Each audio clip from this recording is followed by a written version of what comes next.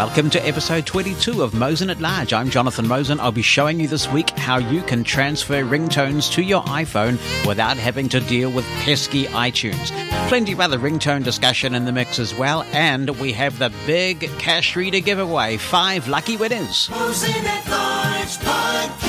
And to be in touch, Jonathan, that's JONATHAN at mushroomfm.com. You can attach an audio clip or just write something down and email it in. And you can call the listener line. That number in the United States is 864-60-MOSEN. That's 864-606-6736. How has your week been? If you were expecting Valentine's-type shenanigans, I hope you got them. I hope that the significant other in your life met your expectations with respect to the marketing edicts that says that you must send your significant other flowers on a particular day or chocolates on a particular day or whatever it is on a particular day.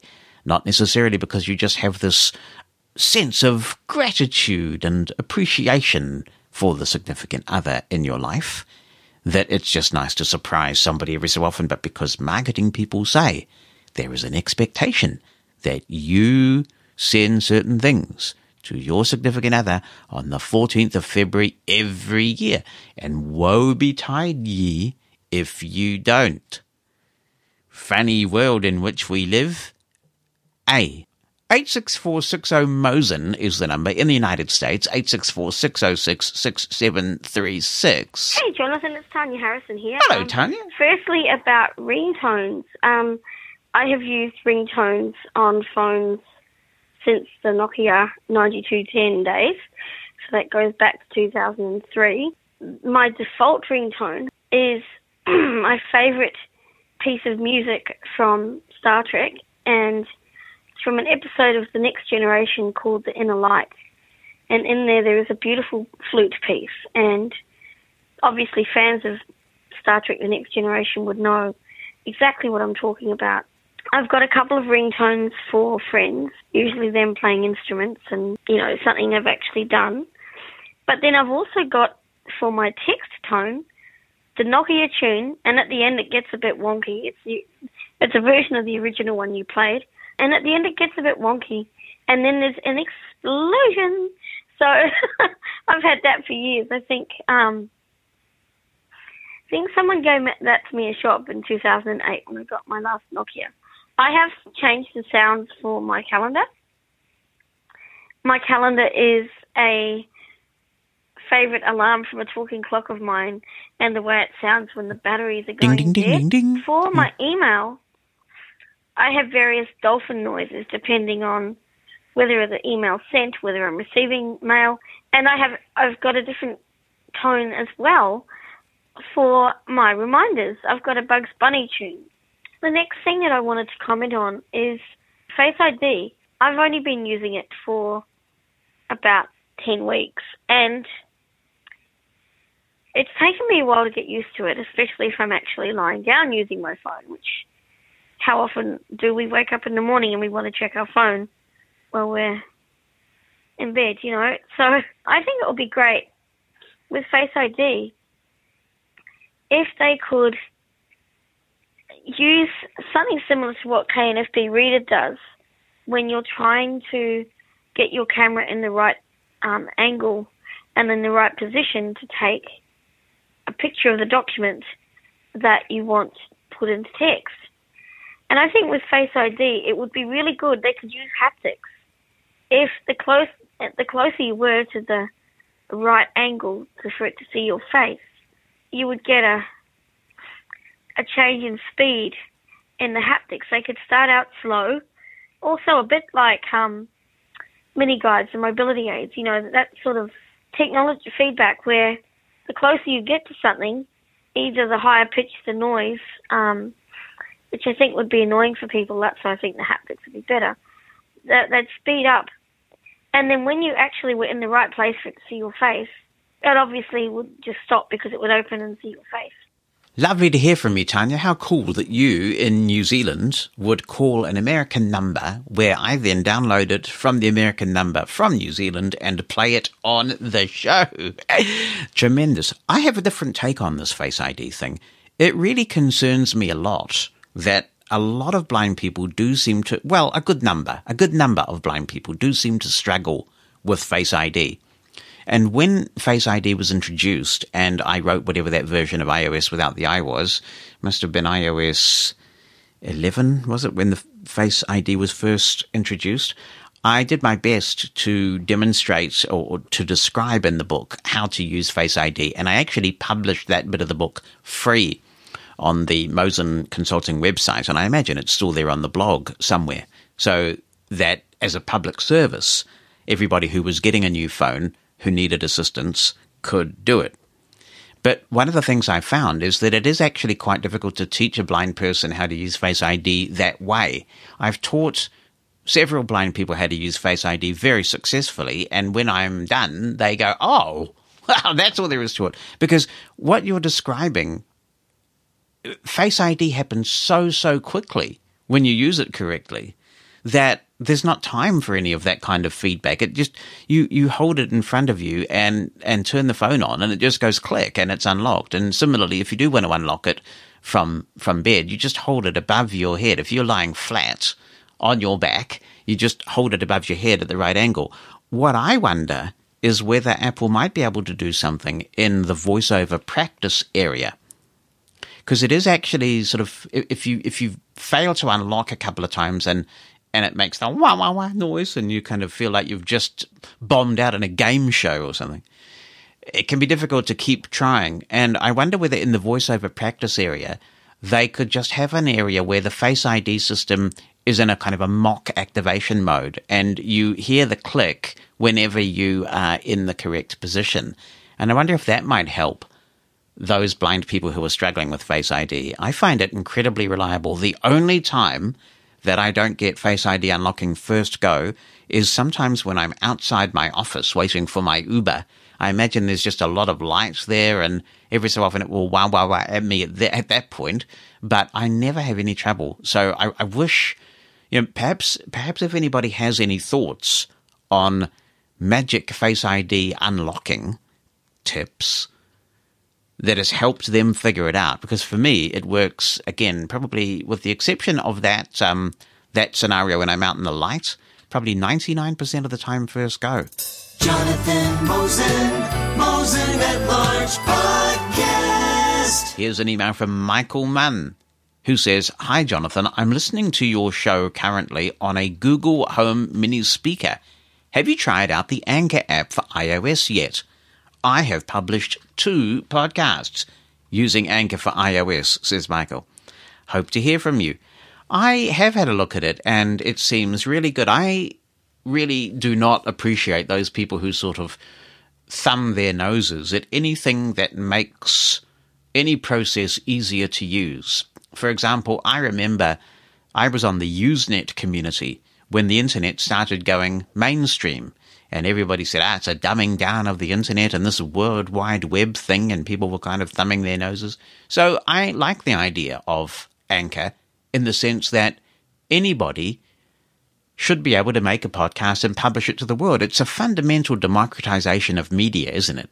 And it really started, I think, with the idea that with internet streaming, anybody from even a bedroom with a microphone headset and even some free software can stream to the world. It's amazing. And now we have the same with podcasts and apps like Anchor. The one thing I would say about Anchor, and I have had a look at this because I have seen on various podcast forums that I frequent, people expressing concern about the terms and conditions of Anchor. And I don't think they're quite as punitive as many people think they are. But the one thing that does seem to be the case that might be cause for concern is if you use any of Anchor's own material, such as the sound effects that they provide or any of the little music beds that belong to Anchor, those are licensed to Anchor. And if you migrate your podcast somewhere else, say you decide that you just want something with more features and you're willing to pay for it, when you export your podcasts, those sound effects and music beds won't be included. So you kind of have holes. You'll have big holes in your podcast. So that might be something to consider. it does look like, now that it's owned by Spotify, it looks like it's here to stay, and it does look like a very robust platform. But what you might want to do is produce it. If you're wanting to do it all on the iPhone, you might want to produce it in an app like Backpack Studio, and we're going to talk a bit more about other options on iOS later because of a listener email. Or you could do it on a PC with Reaper or any other tool, and then upload the whole thing to Anchor. And that way, if you ever move, you're not using Anchor's proprietary stuff, and you can take the podcast content with you and re-upload it somewhere. But that's great that for those on a budget, Anchor is there to help you get your thoughts out to the world. So good to hear from you, Michael, and good luck with the new podcast. Hi, Jonathan. It's Derry Lawler here from Dublin, Derry. Ireland. Loving your podcast. I listened to it very keenly over the last couple of weeks. And of course, when you make great suggestions like the Castro podcast app, which is another one I've subscribed to, I've followed you with the Overcast and the Downcast, and now I'm in the Castro. I love it. I don't mind the subscription. I think it's well worth it, especially when you can skip the intros and, of course, the chapters if you didn't like, if you wanted to rush through a podcast or something like that. What I do like, which wasn't available in Downcast or Overcast, when you hit play on a podcast and you wanted to go to another podcast, the one you were playing previously, you still follow me, was kind of still highlighted, so you had to go back and back before you could change podcasts. Ringtones, and as you were talking about your ringtones, I have a few great ringtones. I got a book some time ago called Amadeus, How to be an Amadeus Pro Maestro. Do you remember that? And I've done some ringtones with the Amadeus Pro on the Mac, but I don't have a Mac anymore, and you have a Windows, and I've done a few ringtones, just a matter of getting them onto the phone. But yeah, great stuff. Today I'm using Backpack in the studio, also another app you recommended on your podcast. I used to use Boss Jock and have a great microphone, I think, connected called the Shure MV88 Plus Video Kit. It's on a little tripod.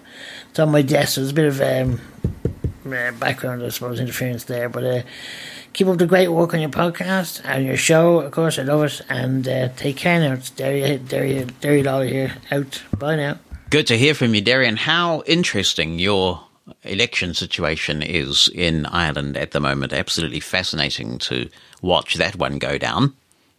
Regarding Castro and skipping podcasts, yes, it is nice to just clear the podcast that you're listening to, and there are also some Siri shortcuts. So I've got the Siri shortcut set up where I just say to Siri, clear this podcast, clear this episode, I believe it is. Clear this episode. You just say that to Siri when you've got the shortcut set up, and boom, it's gone, and you're on to the next podcast. So yes, Castro is a wonderful app. It really is. And nice to know that you've got a good mic like that plugged into your phone there, Derry, and using the Backpack Studio app.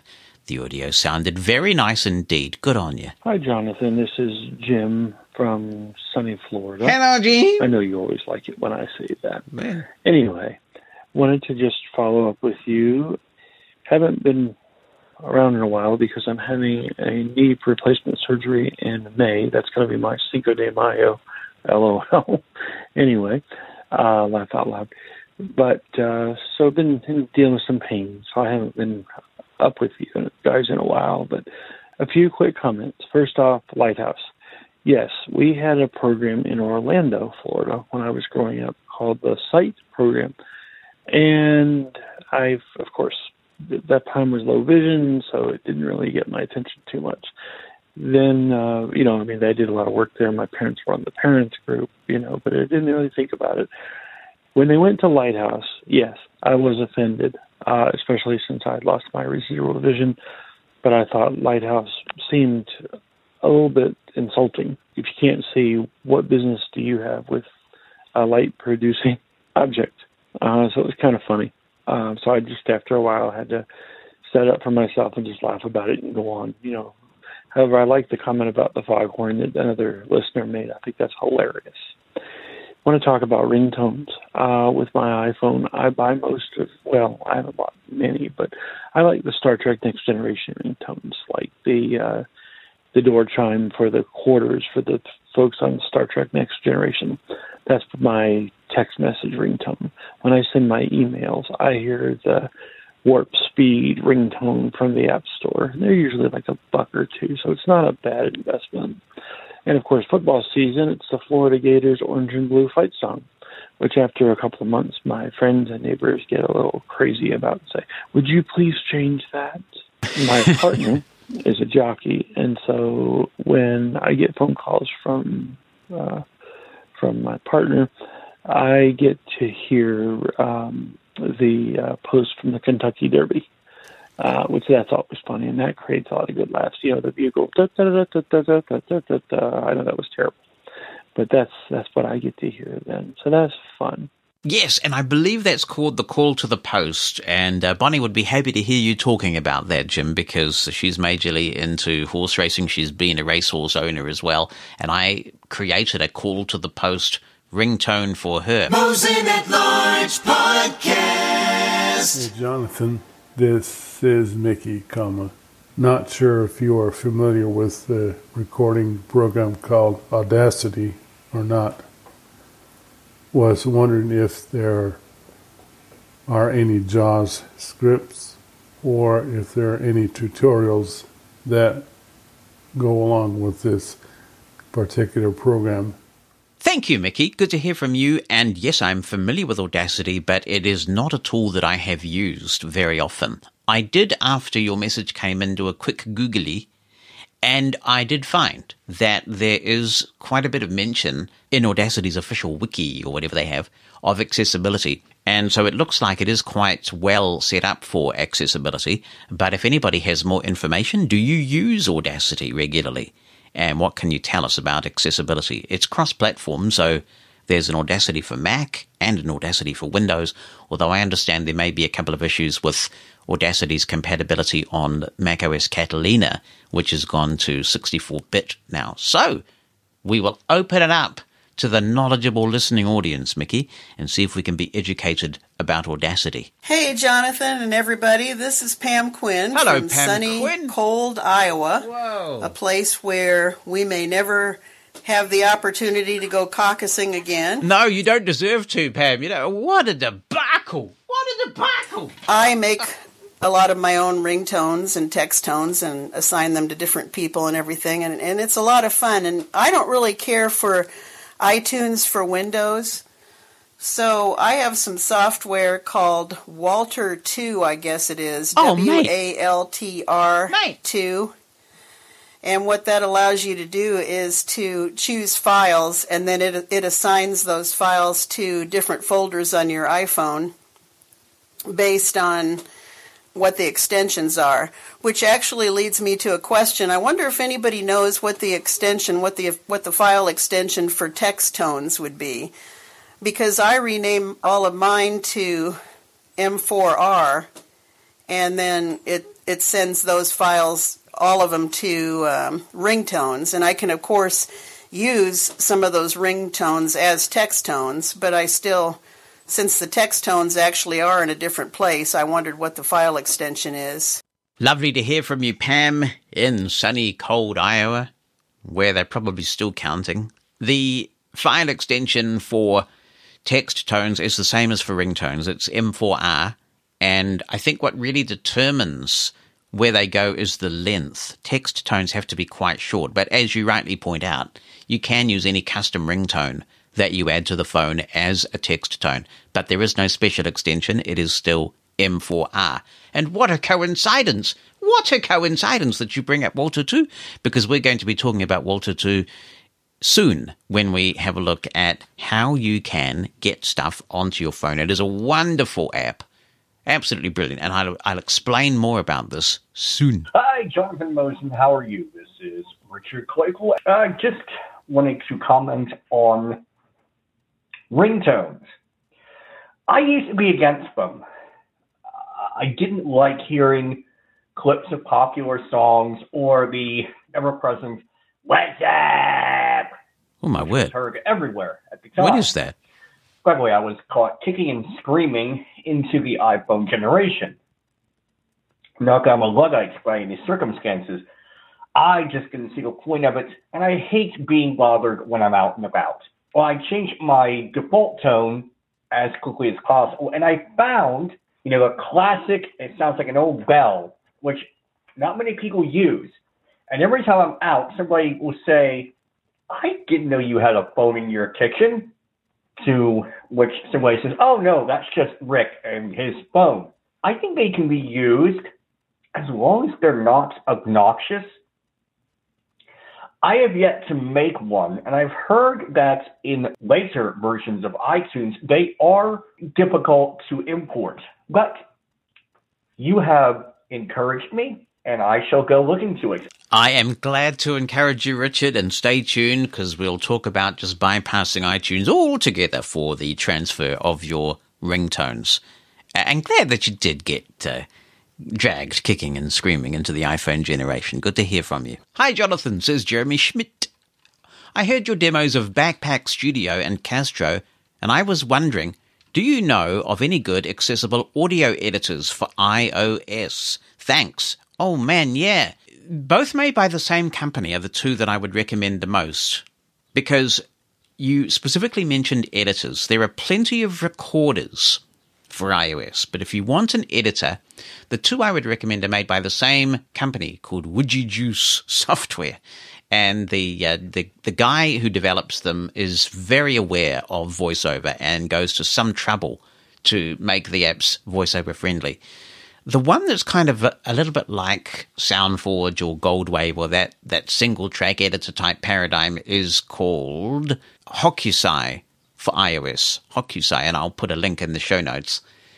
And the one that's multi-track, kind of more akin to Reaper or Amadeus Pro or that sort of multi-track environment, is called Ferrite. And they're both accessible. I think there is a difference between accessibility and efficiency. I do personally find that Hokusai is a bit more efficient to use than Ferrite, particularly with the keyboard commands that are available. But to be fair, it may be that I just haven't played enough to optimize the experience, the workflow. Because when I have editing to do, I just want to get it done. And I've been working these tricks on the PC for so long that I just tend to stick with that. But yes, absolutely. There are quite a few accessible options on the iOS platform, but I'd recommend those two if you want really good editing functions. So check them out and see what you think. Mosen at Large Podcast. Let's go to sunny Australia, or maybe it's not sunny Australia, and hear from Tristan Clare. She says, hi, Jonathan. It's a very wet, windy Sunday afternoon here in Sydney. The perfect weather for catching up on podcasts. I'm writing to comment on a couple of things. I've been meaning to say this for ages, but thanks for the tip about using keyboard shortcuts in Uber. Like you, I like to send written instructions to the driver before they arrive. Because mine relate to specific pickup positions, I have a couple of different key combinations for routes that I take all the time. It's very convenient to be able to type 3 letters and have a detailed message pop up on my screen. I agree, it's a nifty trick, Tristan. Although I must say, I'm quite what's the word? I'm quite demoralized because I got my rating for Uber all the way up to 4.96. And I know why my rating dropped from 5 stars, at least I thought I did, because there was one particular issue where Uber was quite new, and I had to get to an appointment quickly, and the Uber driver didn't seem to be able to get the destination. And I typed in the destination, not realizing that the high street that I had chosen, or whatever it was, they'd put it in something like San Francisco or something really crazy like that. And it was a massive fare. And we couldn't correct it. The Uber system didn't have the streets I wanted. And in the end, I had to dismiss the driver and say, look, I've really got to get there. I can't afford to play around. I've got an appointment and I'll need to catch a taxi. So I think he rated me 1 star, even though it was Uber's problem. And so I was cruising along, getting my Uber rating up. It got all the way up to 4.96. And as far as I know, I had a perfectly polite interaction with some Uber driver. Admittedly, it's a busy time for me at work. And so sometimes I curl in the back and I try and explain. My iPhone talks in my ear, so it's a bit difficult for me to make conversation, and I've got quite a bit to do. So if I don't talk to you, it's just because I'm trying to get my email. Anyway, A driver clearly rated me 1 star for whatever reason, because I went all the way down to 4.94, and then I went back up to 4.95, and now I'm down to 4.93, and I kind of feel very upset about it. Very upset.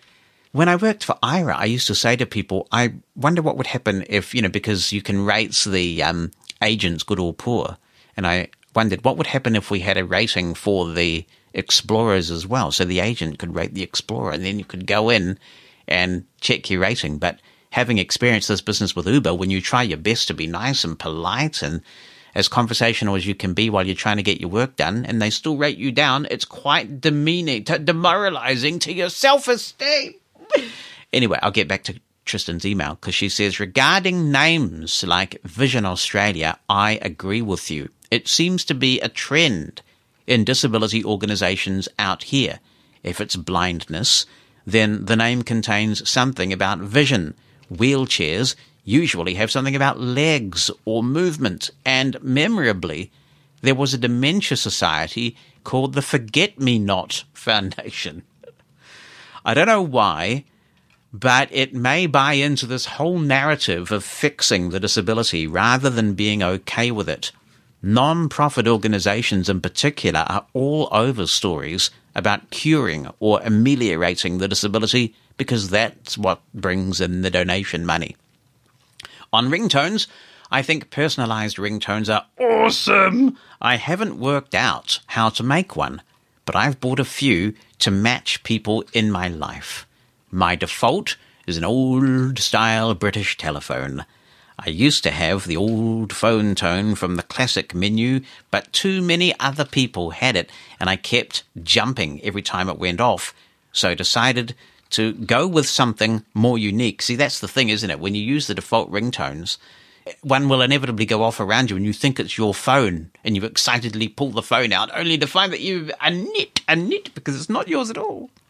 She continues, my dad's ringtone was the Doctor Who theme, because we used to watch it late at night. A cool tone, but it had a really loud intro, so I used to nearly die of fright every time it came on. For another friend of mine, I have the opening riff of Sweet Child of Mine by Guns N' Roses, because we're both fans of hair band metal music from the late 80s. Finally, my text tone is Rue's Whistle from the Hunger Games, because it's a lovely noise and it's loud enough to be heard without drowning out the message. Anyway, I've really enjoyed the topics today, she says, and I'm going to listen to the rest of the podcast now. Dude, if you were able to write that incredibly informative email without even hearing the whole podcast, imagine what would have happened if you'd have waited for the whole thing. Mosen at Large Podcast. Since we've been talking a lot about ringtones on the show lately, I thought I'd show you one way to make them that is completely iTunes free. If there's one bit of feedback I've got loud and clear from people, it's that a lot of people do not like iTunes. And I think part of this is an accessibility thing, but part of it is just that it's bloated, horrible software. And in fact, Apple has abandoned iTunes altogether on the Mac, but it is still a living and breathing entity on Windows. Now, I'm a Windows user. I'm going to show you how to do this. There is a way to make a ringtone completely from iTunes. You can do the whole thing from within iTunes. So if you feel comfortable, I don't feel uncomfortable with iTunes, I just think it's bloated. If you do feel comfortable using iTunes, there are easier ways to make the ringtone. But if you want to stay iTunes free, then this is one way to make the ringtone and get the ringtone onto your phone. And it's also an opportunity for me to introduce you to a utility that I came across a few years ago, and I find that it really is great. I seldom need to use iTunes, even though I have it installed. The first thing we need to do is create the ringtone. And with this part of the process, it's just your imagination that limits you. I thought that I would create a ringtone using a dog sound effect. I wanted to steer away from music because since this is going on the podcast, I know that there are quite strict royalty provisions around the inclusion of music, licensed music on podcasts, and then we get pinged and all sorts of terrible things. So I'm going to use a dog sound effect. I'm recording this in Reaper, and I'm going to open a copy of Studio Recorder to make the ringtone. But really, whatever sound editor you are familiar with is fine.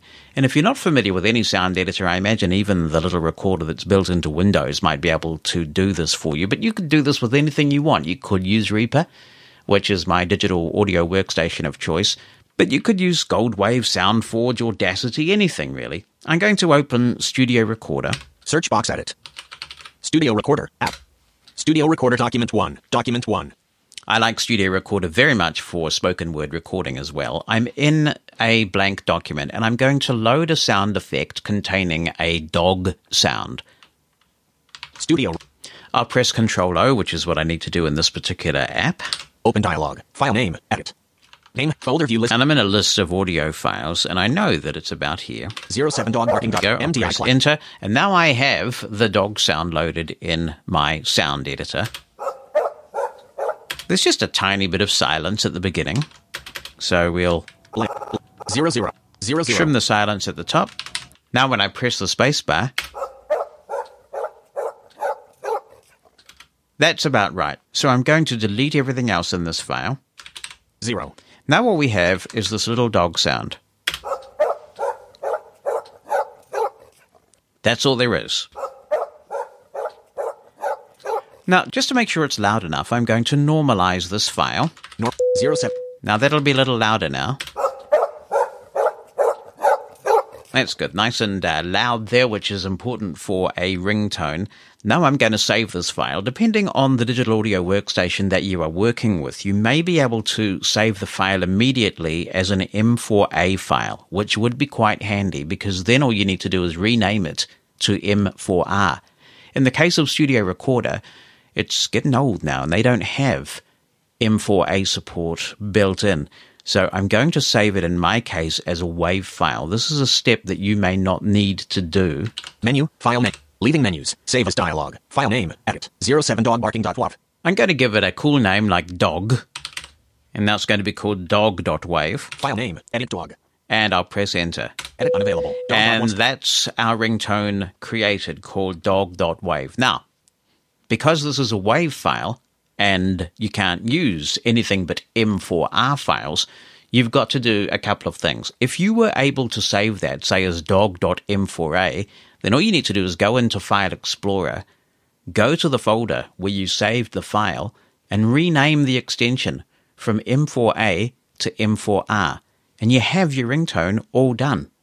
And then you can get onto the transfer bit that we'll talk about in a minute. In my case, I need to go through an extra step, and that is to convert this WAV file to M4A or M4R. I'm going to close Studio Recorder now because we're done with this bit. Menu bar. And I'm going to load a utility called Switch Sound File Converter. This is a really handy piece of software. It's made by a company called NCH Software. In the interest of full disclosure, I have to say I find some of their tactics a little bit spammy, and they seem to charge quite regularly for updates. But it does a nice job, and it's fully accessible. Search box. Studio Recorder. App. Press right to switch preview. Switch Sound File Converter. App. Press right.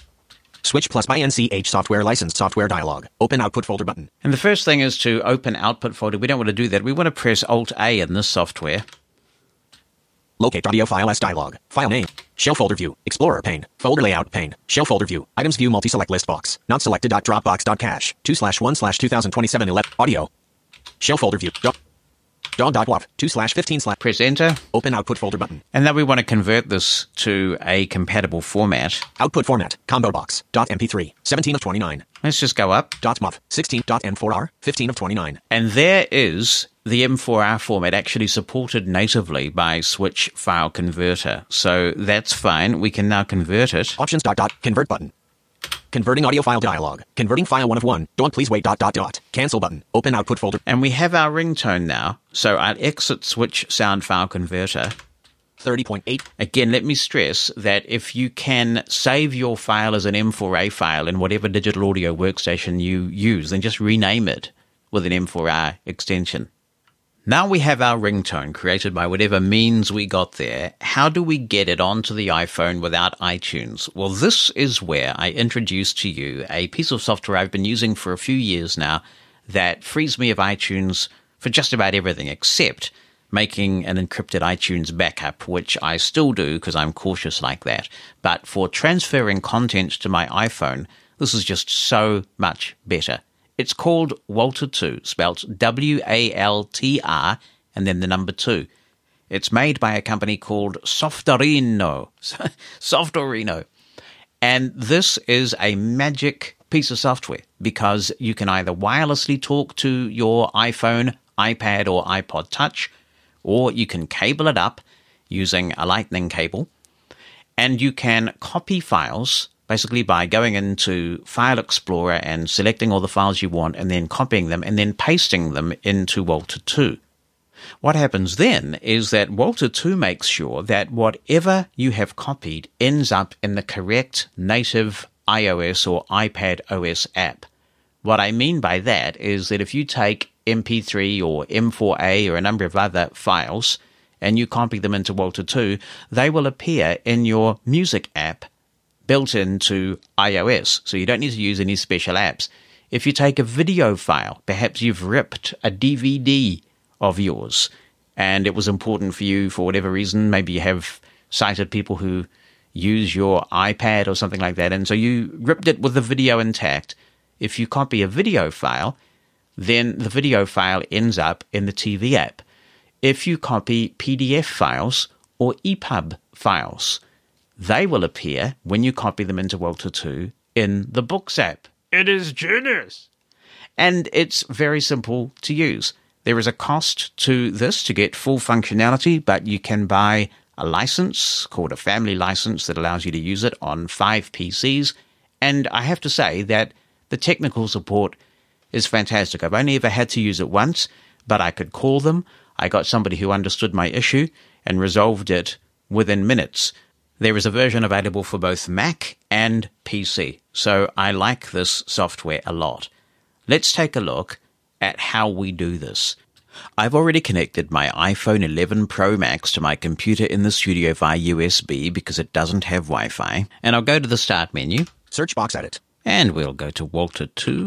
WALTR2. And press right to Enter. switch WALTR2. If you were doing this with Wi-Fi and you own multiple iOS or iPad OS devices, then you may have Walter 2 see a number of devices from which it can choose. So if I press Tab... My name is Maxi 398.56 gigabytes free button. There's my iPhone 11 Pro Max with a lot of storage free called My Name is Maxi. There are various ways that you can approach this. You can use drag and drop. I think copy and paste has worked also in previous versions. But I find the most reliable way is to press Tab. Or select Files ... button. And there's the Select Files button. I'll press the space bar to activate it. WALTR2 dialog. File name. Edit combo. Currently I'm in the Documents folder, so I'm just going to type in the path to get me quite close to my audio C. folder. Explorer. And then we'll Not selected. go the rest of the way. Audio. There's the audio folder, and I'm going to go to Dog.m4r. dog.m4r and press Enter. WALTR2. My name is Maxi 398.56 gigabytes free. Or select Files . And you heard the little sound there, and that indicates that the dog.m4r file has been imported into Walter 2. And that's all there is to it. It's now in the phone. And if you don't believe me, fair enough, I'll show you. So let's go in and have a look at the sound settings now. Open sound settings. Let's take a look at the settings for sounds. Ringtone. Penny. Button. Just to speed this up, I did a bit of judicious editing there. We're on the ringtone button now in the sound settings, and it's currently set to Penny, which is the piccolo trumpet solo from Penny Lane. I'm going to double tap. Bonnie. First of all, we have my custom ringtones, and I have one for Bonnie, which, as I said in the previous show, is the William Tell Overture. I'll flick to the right. Cat Meow. There's Cat Meow, which is my son Richard's ringtone. David. And there's Actions David's available. ringtone, Smoke on the Water. Dog. And here's the new Actions one. available. It's just there, Dog. And if I double tap, there we go. It's coming through the speaker, actually. It might be coming through my hearing aids. But it is now set to Dog. So if I go back... David. Selected. Dog. Dog is Actions available. selected, and that is the default ringtone now. And of course, you can also assign that ringtone to any contacts that you like. I'm just going to go back. David. Select. F. Good. Hi. In. Ju. Ma. And Nicola. Penny. Penny. There's Penny again. Actions. Double tap that and go Vibrate. back. There we go. So that is how It is really easy, thanks to this cool utility called Walter 2 from Softorino, to just completely ignore iTunes, create the ringtone in your digital audio workstation of choice, make sure that it's an M4R file, and then easily select it in Walter 2 and add it. It really is quite uncomplicated to make ringtones of your own and then get them on your iDevice. Have fun doing it. Jonathan Mosen at Large Podcast. Andy has been in touch. He says, holy soup, he says. Holy soup. This is available for macOS also? Yes, it is. Is that accessible as well? I believe so, Andy. I think I've seen people say that it is accessible on macOS. I no longer use the Mac, so I have no way of verifying, but I believe you can get a trial, and that applies to both iOS and Windows. So if you want to check it out and just find out if it's for you, you should be able to go to the Softorino website and get a free trial and take it for a spin. Really cool app and just so easy to get ringtones and other stuff onto the phone. It was specifically because of Walter 2 that I ended up buying 512 gigabyte phones when they came out, because it's just so easy when you want to load things up on your phone to do that. Very nice. One thing I didn't say previously also is that if you take a FLAC file, which is lossless and very good quality, and chuck it into Walter 2, it will convert to the Apple lossless format, so you don't lose any sound quality, and put the Apple lossless version directly in the Apple Music app, at which point you can ask Siri to play it and do all those sorts of things, search a library in the Apple Music app. So it's an absolutely brilliant app. Hey, Jonathan, it's Mike Fair. Hey. I'm enjoying the show as always. Thank you. It's always a fun time. And I had that Cache Reader app as well, so very glad to hear that that's going to be given out. I was quite happy with Downcast, but you've convinced me to get on board the Castro bandwagon and even pay a subscription. And it's been great. I've listened to lots more podcasts, even just this first week, than I have in some time. The queue is great, just to be able to organize the different levels of inbox versus queue, have them directly go into queue and things like that, and then the library for broader, more episodes available. It's just wow. And then of course the side loading is very nice as well.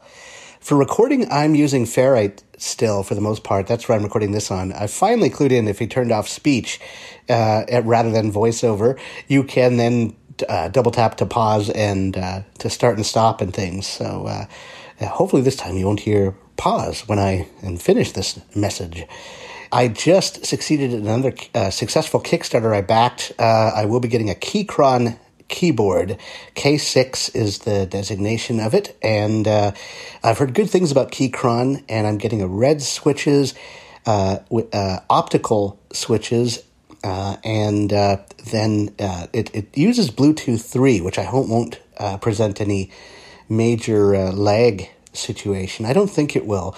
The Keychron has gotten very good reviews on its last number of keyboards, so I'm very hopeful that this might be as close as one can come within a reasonable fortune to a perfect keyboard. I have been in quest of one for some time now, and this could be it. Red optical switches, constant reliable Bluetooth, 4,000 mAh battery, and commands to disable the lights. It comes with an on-off switch, so that will help preserve battery power. If I can't have the battery report to my widget on the Today View, at least I can turn the thing off when I'm not using it and disable the sleep mode while I am. Bye for now. Bye-bye, Mark. Well, I have this image of your apartment being strewn with random keyboards and even bits of key and little gadgets and devices and things that you've picked up from Kickstarter campaigns. I am glad you are enjoying Castro. It really does take a lot, doesn't it, to find an app that replaces one that you were perfectly happy with until you found this new one. It has to be a very special app to do that, and for me, and you, by the sounds of it. Castro was that app. For me, it just blew Overcast out of the water, and I just knew that this would increase my podcast consumption. And yes, like you, I'm listening to so many more podcasts since I switched to Castro. Now that they have the side loading, I'm spending even more time in Castro, the side loading of YouTube videos. So now when you're in the YouTube app, and this is out now, I've mentioned that it was coming. When you're in the YouTube app, you can find a YouTube video and go to share, and right there you can sideload the YouTube video, the audio thereof, into Castro and listen to the YouTube clip from your Castro app. Very nice. And then you have all the benefits of the speeding up and the compression of silences. And I must say also, I've been meaning to mention this, that over the summer I did finally break down and subscribe to YouTube Premium. And I'm so glad I did, because it's got rid of all the ads and things. But the one thing that's very beneficial, I think, of YouTube Premium for iOS for a blind person is that you can exit the app and just listen to the audio. You can lock your screen and you can pause and resume with a 2-finger double tap with the magic tap. Very nice. So for me, YouTube Premium has been a good investment. Kelly Pierce has emailed in. Hello, Kelly. A few years ago, he says, I became fed up with the lame Apple ringtones. The motivation happened after Apple created a lot of buzz about the ringtone exclusive to the iPhone X in 2017. Wind chimes in my neighborhood sounded better. When I dreamed of how to express myself with my own ringtones, I realized I wanted the iconic riffs from heavy metal and classic rock and roll. Eventually, I figured out a system. I would edit MP3 files from the music I had with MP3 Direct Cut into the standard ringtone length of 30 seconds. If I don't have the album, I go to YouTube and copy the link to the video at an online service and have it download the track into my MP3 file that I save on my computer. In MP3 Direct Cut, I like the ability to fade in and out of the music at the end and start of the track, so it doesn't sound choppy. I then go to another free online service and upload the edited MP3 file, and it's converted to an M4R file that is then loaded on my iPhone. The heavy metal ringtones get attention. I am told they turn heads when my iPhone rings in public, and a deep electric guitar riff plays. Yes, I am different from the mindless ants, and I don't mind demonstrating it. Metal rules the world! So says Kelly Pierce. You let your voice be heard, brother. That's what I say. Let your voice be heard. Jonathan Mosen at Large Podcast. Hi, Jonathan. It's Tiffany again in Kentucky. It's Hi, been Tiffany a while in since Kentucky. I've been called in. I've been catching up on the podcast. I've finally moved and got that settled and got my job and internet, so that's handy. Speaking of making your own ringtones, I actually don't. Mostly because until this podcast came out, I didn't know you could. And I imagine you probably need to use the computer for that. And I have a computer. I'm completely self-taught. I got the thing back in January of 2019. But I had the feeling that would probably be complicated and take a little while to figure out. But I do have different ringtones set for some specific people. And I recently got a new piece of tech I've been playing around with. I got my first wireless charger. It's the Anker PowerWave. It's a stand. I use it with my iPhone 8, so you don't have to worry about putting it on the charger on the right spot. You just set it on the stand and it works, and it's great. I enjoy it. And there's a new feature, I don't know if you've heard about this, through Apple Podcast I've been using, where you can sync it up with the A-Lady device. So I can, for instance, be at my grandma's or somewhere, listen to Mosen at Large, turn it off, come home, tell the Echo to play Mosen at Large or resume my podcast, and there it is right where I left off. It's a really handy feature. It is a handy feature, isn't it? Thank you, Tiffany. Good to hear from you. Congratulations on the job. That's fantastic news. And that does segue us nicely into an email from Imke, who said, I listened with interest to your tutorial on Castro and have been trying out the app ever since. I agree that some aspects are more efficient than with Apple Podcasts. There are two things, though, that I am missing in the free version of Castro compared to Apple Podcasts. The first, in Apple Podcasts, when I am subscribed to the same podcast on my iPhone and iPad mini and play one of its episodes on one device, the feed is correspondingly updated on the other device. If I start listening to an episode on my iPad, for example, I can pick up where I left off even after switching to my iPhone. If I delete an episode on one device, it's also removed from the feed on the other. This doesn't seem to be the case in Castro. Do you know if it is possible to achieve such syncing between devices in Castro? I don't think it is, and that's a very valid point if you tend to consume podcasts on more than one device. Overcast does this well too, because of course you can sign into a cloud-based account with Overcast. So certainly one for Apple Podcasts in that regard if you like to consume on multiple devices. 2, says Imke, Castro does not seem to show, or at least speak, the date of an episode, whereas Apple Podcasts does.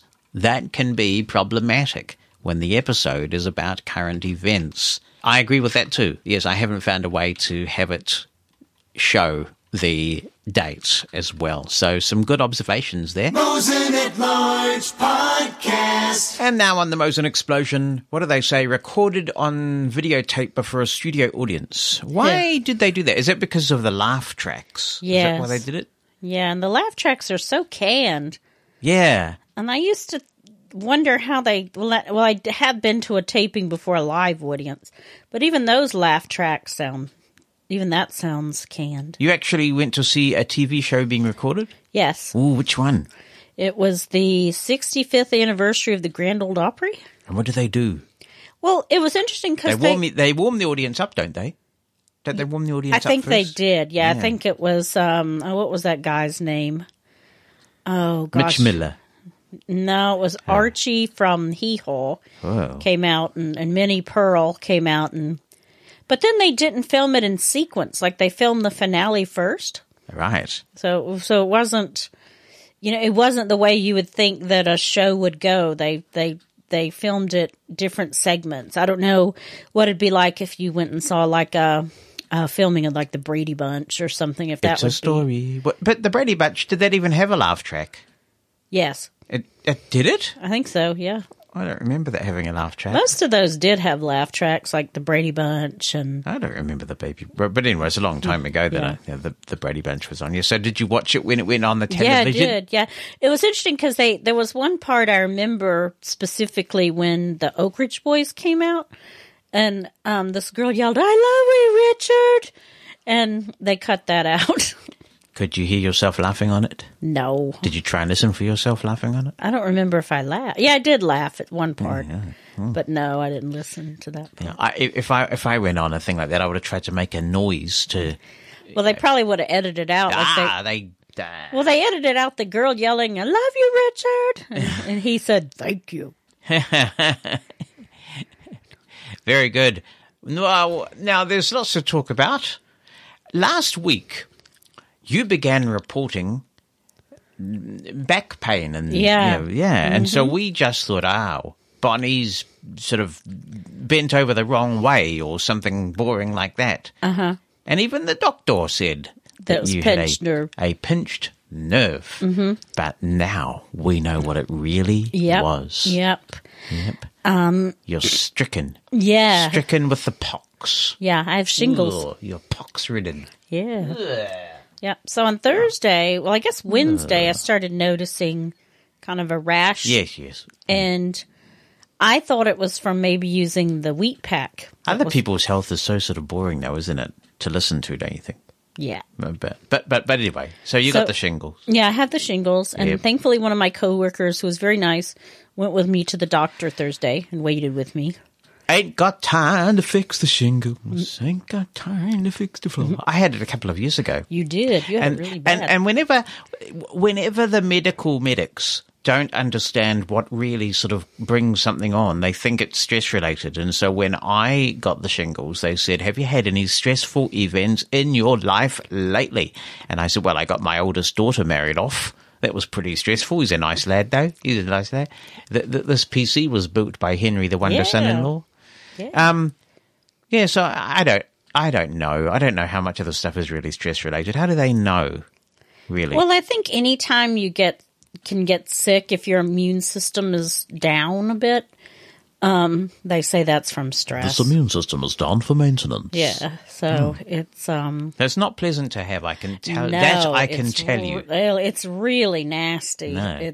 I have thankfully a mild case, so Right. I don't even want to imagine what a severe case would be like. Mine was not mild No, when I 'cause- had mine. Because some people, they get it like on their face. Yeah, and and it can be dangerous if you get it around the eyes because it can cause blindness.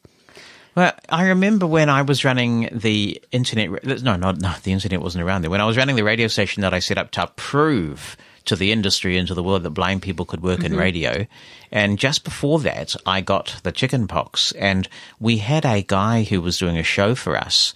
And everybody said you have to be really careful. He was in his 60s at that stage. And they said, because elderly people, when somebody has got the chicken pox, it's very easy for them to get the shingles. And so it's an old people's illness, It isn't is an old How old do you have people- to be to get the shingles? Well, I did know someone who was 18 and got it. Oh, right. Okay. Yeah, she was on the equestrian team, and she got the shingles, which was got the at, shingle. at first they thought that it was, and she had it really bad. I mean, I think she had to go in the hospital. It was so bad because, and Lisa, my friend Lisa, was telling me that her husband got the shingles in his 30s, and they didn't believe that he had it because you're too young to get it. So you can get it at any age, honestly, and what it is the chickenpox virus. Once you've had the chickenpox, it lives in your nervous system, your spinal cord. The virus lives on. And is dormant, and then something triggers it. So, Right. Yeah. Nasty business. Yeah, and it's interesting because when I was reading the symptoms of it, it said, because my back was hurting, and now the back pain is pretty much gone, but it's the nerve pain from the rash. So a lot of times it starts out that way with like a back pain, and then it, morphs into the blistery rash, which is the shingles. And these days, once it's confirmed, once you have a name for what you got, of course you consult Dr. Google. Which and is Dr. not a good Google thing. gives you the worst case Oh, scenarios. Dr. Google gives you the worst case scenario. Yeah, my word. I looked at the Mayo Clinic, so I feel pretty confident. Mayo. But it's amazing how no one really wants to be around you. Shingles come and we want to go home.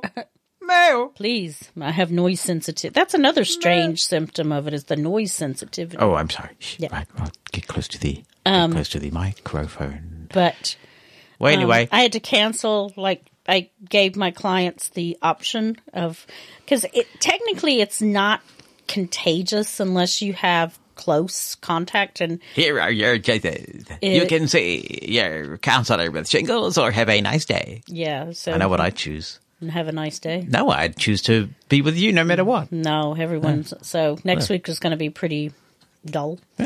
Now, moving on from all this health malarkey, because, you can only sort of hear so much about other people's health, Valentine's Day. Mm-hmm. Yeah, this is an interesting thing. It's big in America, isn't it? Yeah. So you were telling me, and I think I've heard this in songs and different things over the years, that in America, in the school system, Valentine's Day is a really big thing, isn't it? It used to be. I it's don't know not if now? it's. Oh, I have no idea. It'd be interesting to know. It's probably not politically correct or something now. Because such a cynic. But yeah, when I was a kid, we always had a Valentine's party in school, and you would go and buy a generic box of Valentine cards. Now people probably print the 3D Valentine card.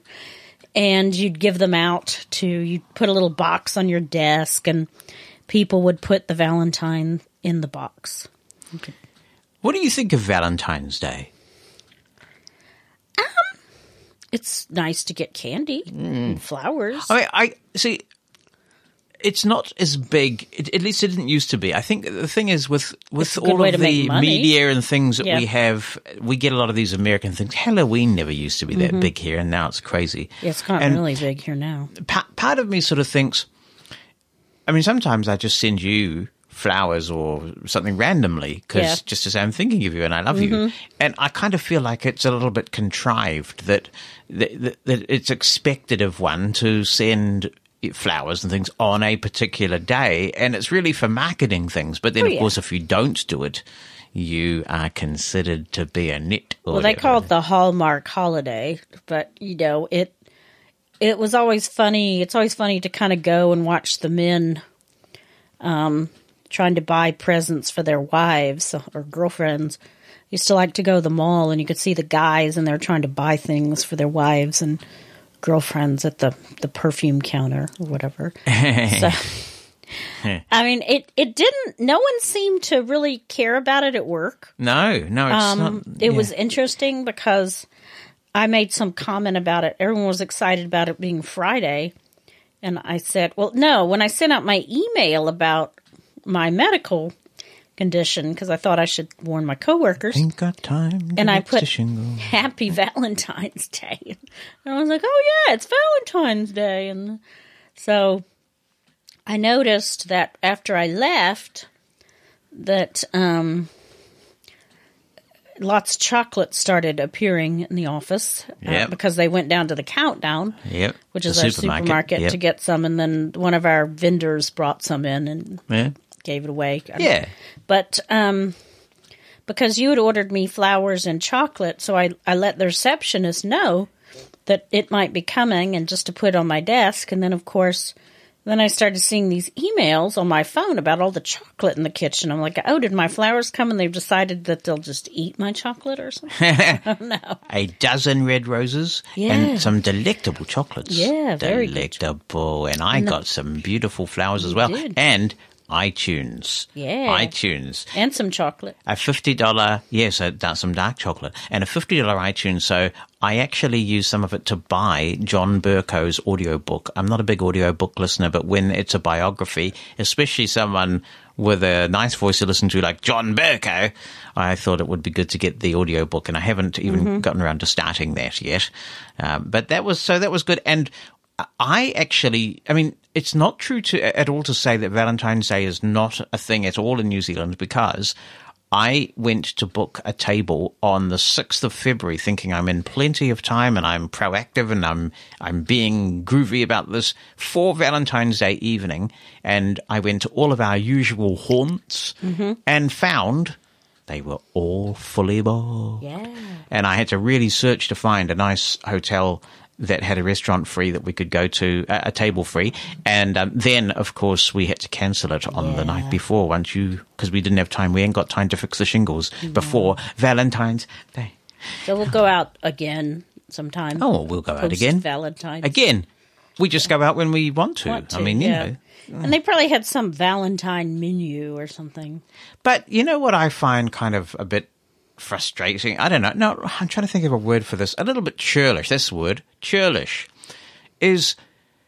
So Valentine's Day is a day where people sort of celebrate someone that they have in their lives, or perhaps even someone they would like to, if they admire them from a distance. Ooh. And then you have these people who can't accept that and try and hijack it and call it Singles Awareness Day or whatever like that. And I'm not at all underplaying the frustration that one must feel if you've had the breakup of a difficult relationship, or you wish you had someone in your life and you don't. But why would you hijack it? I mean, why'd you make all that noise on social media about Single Awareness Day and be all cynical and stuff?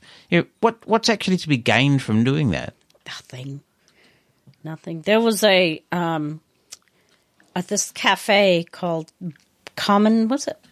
Boston Common Coffee Company or something. Oh, that's right. You used to go to that a lot, didn't you?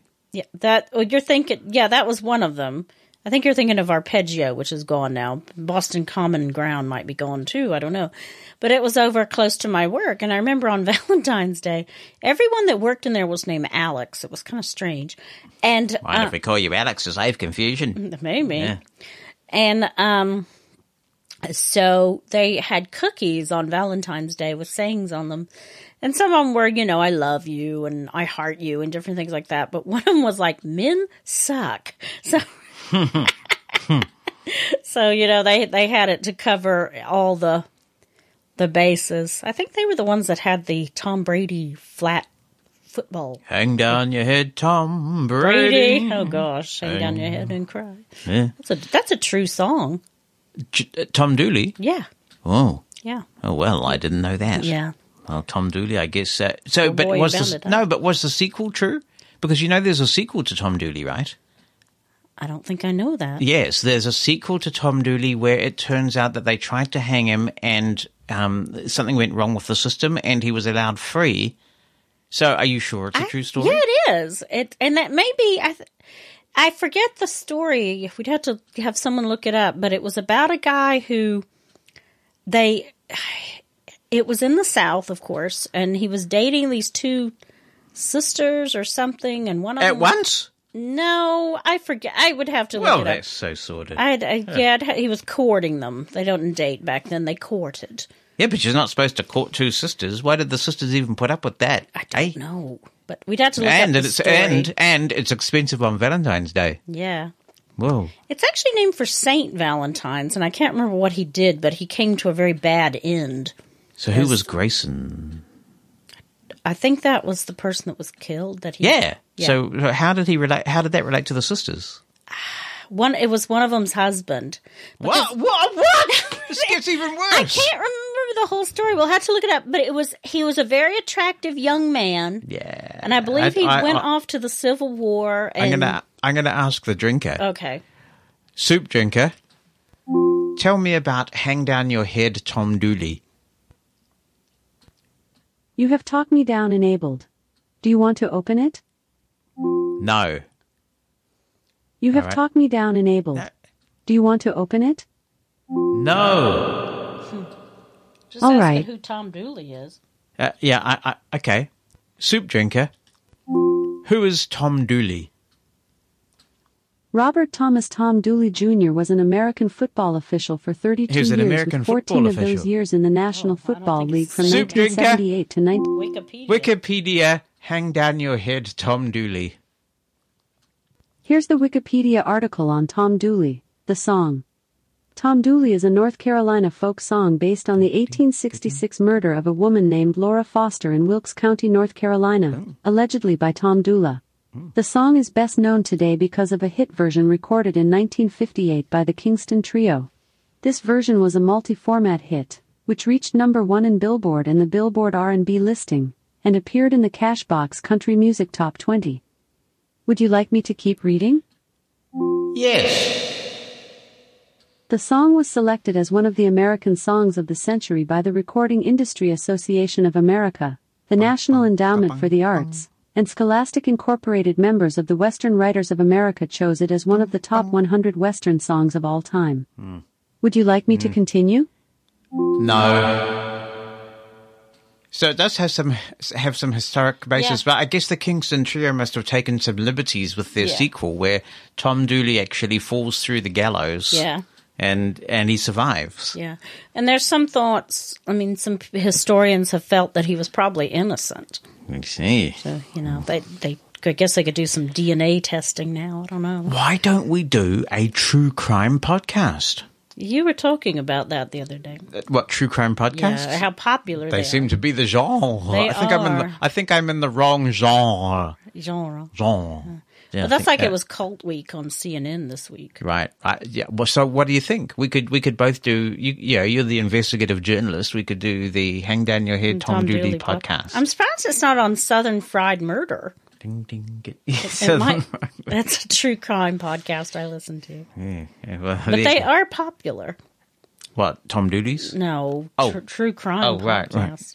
It does appear so. A lot of true crime podcasts. You look at the numbers, it makes my few thousand listeners seem, tiny. And some podcasts are good, and others are kind of like, what could I do to get to like 1 million downloads a week? Do true crime. You could investigate New Zealand crimes. The heavenly creatures. That's a really interesting one. Yeah, that's got it all, hasn't it? It's got it all. I didn't realize who she was. It's Anne Perry, who some of you may have heard about. She's a mystery writer who lives in England, but she's Juliet Hume, who was one of the heavenly creatures. Yep. And they was two girls back in the 50s who murdered one of the girls' mothers. And and I think no one really knew that was her true identity until Peter Jackson did the movie in the early 90s. Well, that was a very newsy Bonnie Bulletin. Shall we talk about Mini Mike? If you want. I think he's going to come up the middle. Or do you? Yep. Well, it's quite interesting hearing these very polite, courteous New Yorkers having a little civil discussion on Twitter, isn't it? It's great. I like it. It's wonderful. I think it'd be a great debate. I see. I'm not sure whether that's the answer. Marco, Battle of the who was it? Was it Billionaires. Rubio who was last in? I think tried that. He tried to sort of match Trump's Trumpianism by going kind of aggressive and rogue towards the end of the campaign, and it didn't work for the Republican nomination.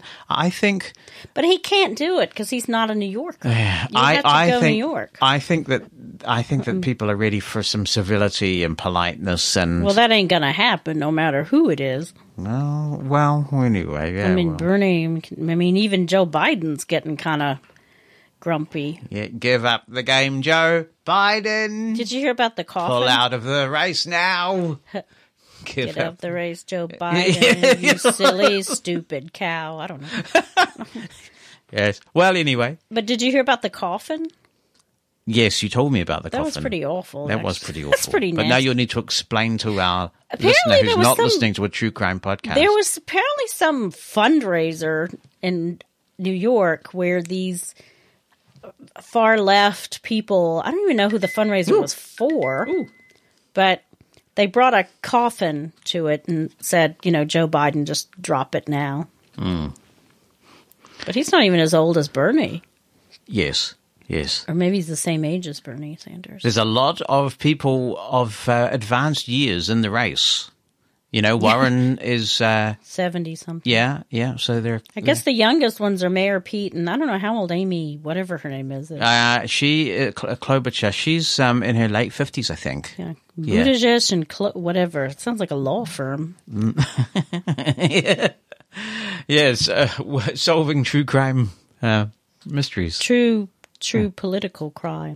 President Large Podcast. Email from Gary O'Donoghue, direct from Washington, with 3 quick things. He says, 1. He's like the count. Thanks for the recommendation of Walter 2. I have just downloaded it, but JAWS isn't doing anything when I tab in the app. Maybe it's because I downloaded the free version, or maybe it's because I'm on Windows 7. Man, I hope lots of other people who download that Walter 2 don't have the same problem as you, Gary. All I can say is that I updated it yesterday, and I am running the latest version, and it's working okay for me. So I don't know, but I have paid for it. Annoying. Number 2. Can I also recommend, he says, a fantastic low-budget wireless system for audio files out there.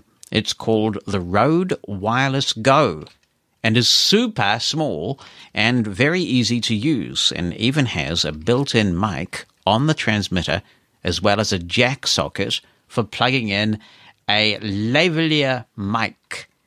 Transmitter and receiver are the size of an AirPod case, so wonderfully small.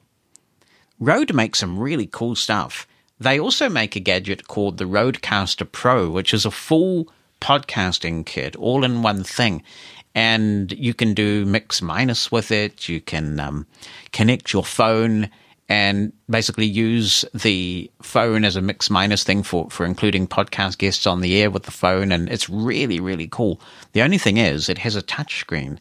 And I keep meaning to contact... I don't actually need this thing because I'm too immersed in my own system. But I have been meaning to contact Rode and say, can you set this thing up without a touchscreen? Because if you can't, it might be a bit tricky for a blind person to use. Anyway, Gary's number 3.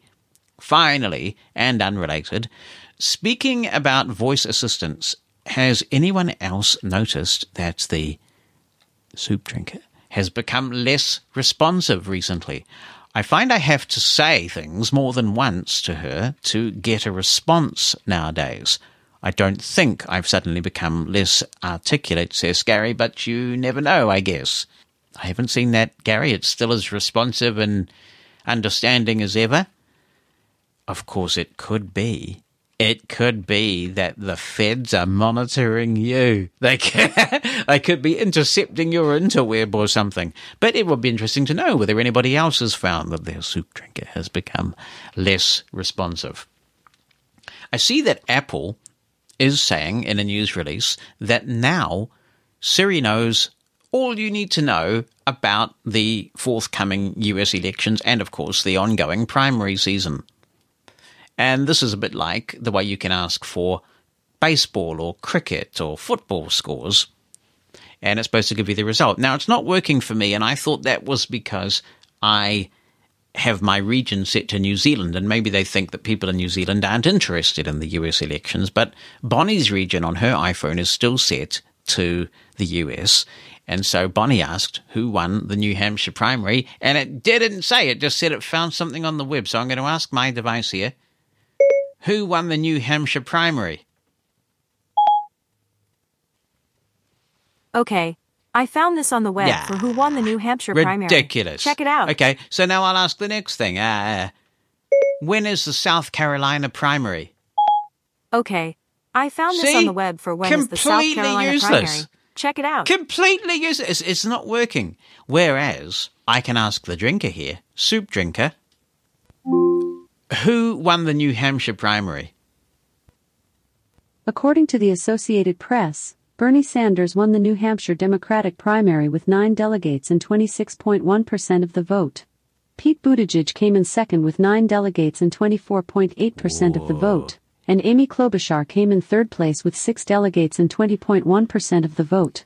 Equal on the delegate front, Mayor Pete and Bernie. It's going to be a bite nailer, I tell you. Okay, so that's good. And it even says Buttigieg nicely. My iOS Daniel, does not say Buttigieg well at all. Bonnie tells me that Samantha now says Buttigieg properly. But Samantha, she does sound really grumpy, doesn't she? Don't you think Samantha just sounds grumpy? She sounds incredibly terse. She sounds like when you walk, the kind of person when you walk into to an office, say, to meet with someone, and you've got the kind of grouchy receptionist who guards whoever she's guarding from annoying people. And Samantha just sounds formidable, but apparently she can now pronounce Buttigieg properly. So what you going to do? Let's see. Soup drinker, when is the South Carolina primary? The 2020 South Carolina Democratic primary will take place on February 29th, 2020. It's rocking it. But Siri, not so much. We just ain't feeling the love with Siri. Another lucky winner. Yes, it's time to announce the winners of our Cash Reader competition. What happened was that last week Francisco sent me a promo code for Cash Reader, but I already have the Cash Reader app, and I really like this app. It does a brilliant job of identifying currency without any fuss, because you can set it to the currency or currencies you want to recognize, and it narrows down the misses you see. And that means that you can just wave the bill around. It can use the front and back facing camera. It's a really good app.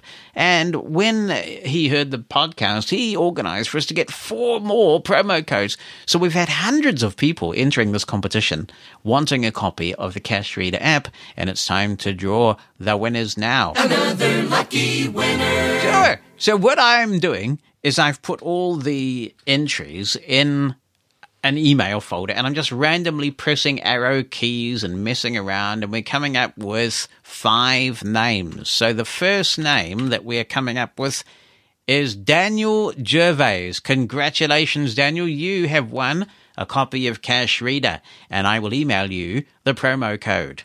Another lucky winner. Okay, so number 2, Firas Abuida. Congratulations, Firas. So you will also be receiving a copy of Cash Reader. Well done to you is what I say.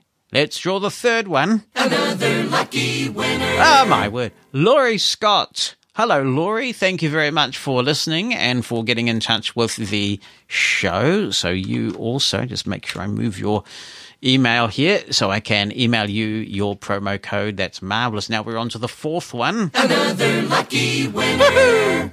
And it is George McLaughlin. Hey, George McLaughlin. No guessing where he's from. You get a copy of Cash Reader as well. And we have one more to draw. Here we go. Another lucky winner. And it is Rachel Usher. Congratulations, Rachel. So just going through those names again. Daniel Gervais, Firaz Abuida, and Laurie Scott, George McLaughlin, and finally Rachel Usher. You win copies of the Cash Reader app. And congratulations and thanks to the Cash Reader people for their generosity. They are doing a great job with the app. Email into the show from Rory Nash, who says, Jonathan, I have been making ringtones for our iPhones for many years. We use different tones for each caller. Since my wife seldom has her phone at hand, one of my duties is to monitor her calls, search for her phone under cushions, in the bed, in the linen closet, etc., bring it to her, and inform her who called or messaged her. The app Micro Ringtones makes creation of ringtones a snap. I'm not familiar with that one, so that's really great news. Also, I am using the app Backpack Studio to record and stream. Thanks for the podcast. You did. Mosen at Large Podcast. Hi, Jonathan. It's Sean. I love ringtones. I have one or two ringtones from the Nokia phones. I think I have Mystique for one person. And I have some ringtones from the HTC Ozone, which I used iRinger, I believe, iRinger to convert, I think it was called. And I've gotten a couple from the ringtone store if I thought they were particularly well done and wanted to didn't think I'd be able to recreate them. There are some very simple like chimes and things if you go looking for them. I have ringtones for important people. I also have some ringtones for a couple of people, one of whom is somebody who manages to always call me at the wrong time, and a couple people that I just need to prepare for the fact that they might be calling. Graham Innes says, G'day, Jonathan. G'day, Graham. I am emailing about two completely unrelated issues. First, the name of Vision Australia. I wanted to provide some context for your comments last week, as I was chair of the organisation when 3 existing blindness organisations merged to form Vision Australia. It was a significant achievement, and I learned much from the process. A significant reason for the choice of the name was that a large proportion of clients at that time were not totally blind. In fact, many of them were not legally blind, 10% vision in this country, and had low vision. There was a concern from some board members that these people would not be welcomed in the new organisation. We used the name to address this. The name also came out well ahead in our survey testing as a strong brand, and we wanted a forward-looking name to indicate that we had a vision for the future. You may not agree with this point, he says, but it is useful to have them in the conversation, in my view. Absolutely. And before I get on to your second point, Graham, there's been an ongoing debate here about the same thing, and I think there was a view among some, not blind people, I should add. Why don't we call it Vision New Zealand? Follow the Australians' lead. And a lot of blind people said, over our dead bodies. So now they've changed the name here from the Blind Foundation to Blind and Low Vision NZ. Not New Zealand, but NZ. Blind and Low Vision NZ. I'm not sure why they couldn't have just called it the Blind and Low Vision Foundation if they wanted. I mean, I am sympathetic to that view. A few weeks ago, maybe a few months ago now, I went to a gathering of deaf-blind people, And somebody referred to me as deafblind, and I don't object to it at all, but I've never really thought of myself as deafblind. I wear hearing aids, and I guess I would describe myself as blind and hearing impaired. So I certainly realize that certain nomenclature can alienate you. I'm just not sure why you wouldn't go with, say, Blind and Low Vision Australia. Yeah, well, I appreciate the context. Second, says Graham, I have a question about Castro. I'm loving the flexibility and power of the app, to which I have converted on your recommendation. Ooh, no pressure. However, one of my favourite podcasts, the Australian Broadcasting Commission's Media Watch, will not download. I suspect it's sent out as a video rather than as an audio file, as the original broadcast is on TV. Is there a limit to the size of downloads or anything I can do to fix this? Thanks for any advice. I really enjoy the fascinating and respectful discussion and debate on the program. Thank you, Graham, and thanks for all you do. And I don't know the answer to the question about your podcast, but maybe a email to the Castro people might give you the results you want. And after all that talking on the Body Bulletin, she's down here again. I just want to agree with Graham. About what? Oh, about the whole context of Vision Australia and Low Vision agencies taking on that moniker. You agree with him that it's the right thing to do? I do. I think so. I mean, I think so. I think it's very controversial. But do you think Vision Australia is a good name? No, I think it should be as blind. A blind person, do you I think it should be Blind and Low Vision Australia, it is here in New Zealand. That's my. I have no problem with being inclusive of low vision. Yeah, but there are people. You're being using a name like Vision Australia, you're being exclusive of blind people, aren't you? Yeah. So Blind and Low Vision Australia would be the problem with these names is they don't roll off the tongue as well as. Like with the Blind Foundation or the agency formerly known as the Blind Foundation. The artist formerly known as Prince. Yeah. It's Blind Low Vision New Zealand now, which is confusing on some levels because we have the Blind Low Vision Education Network of New Zealand wins. Yeah. So, but yeah, there's a lot of blind people are actually very resentful.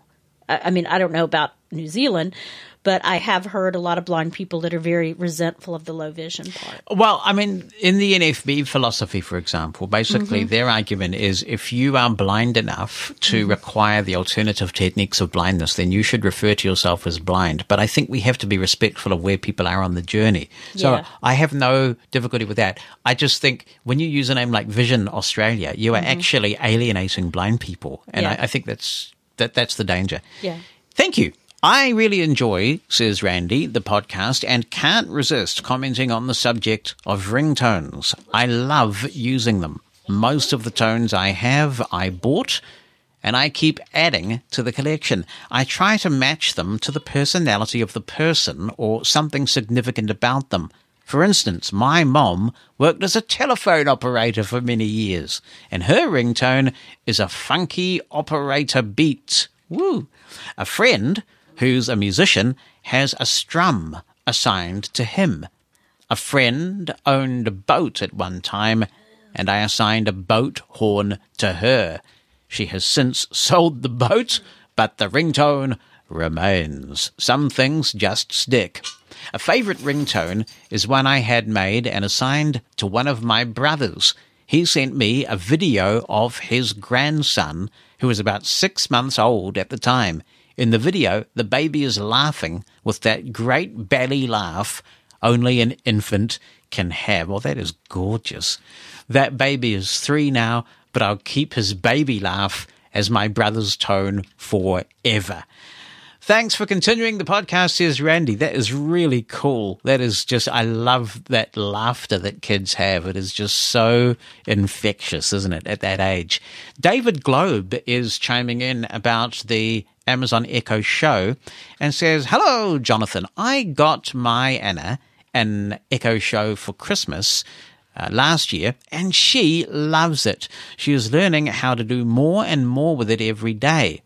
If you show the barcode of a product, it will tell you what the product is. Yes, that's actually why I brought the topic up last week, because I saw the article that indicated that it did this now, and I was wondering how useful it was for a blind person. But based on your description, it sounds like it could be a happening thing. Mosen at Large Podcast.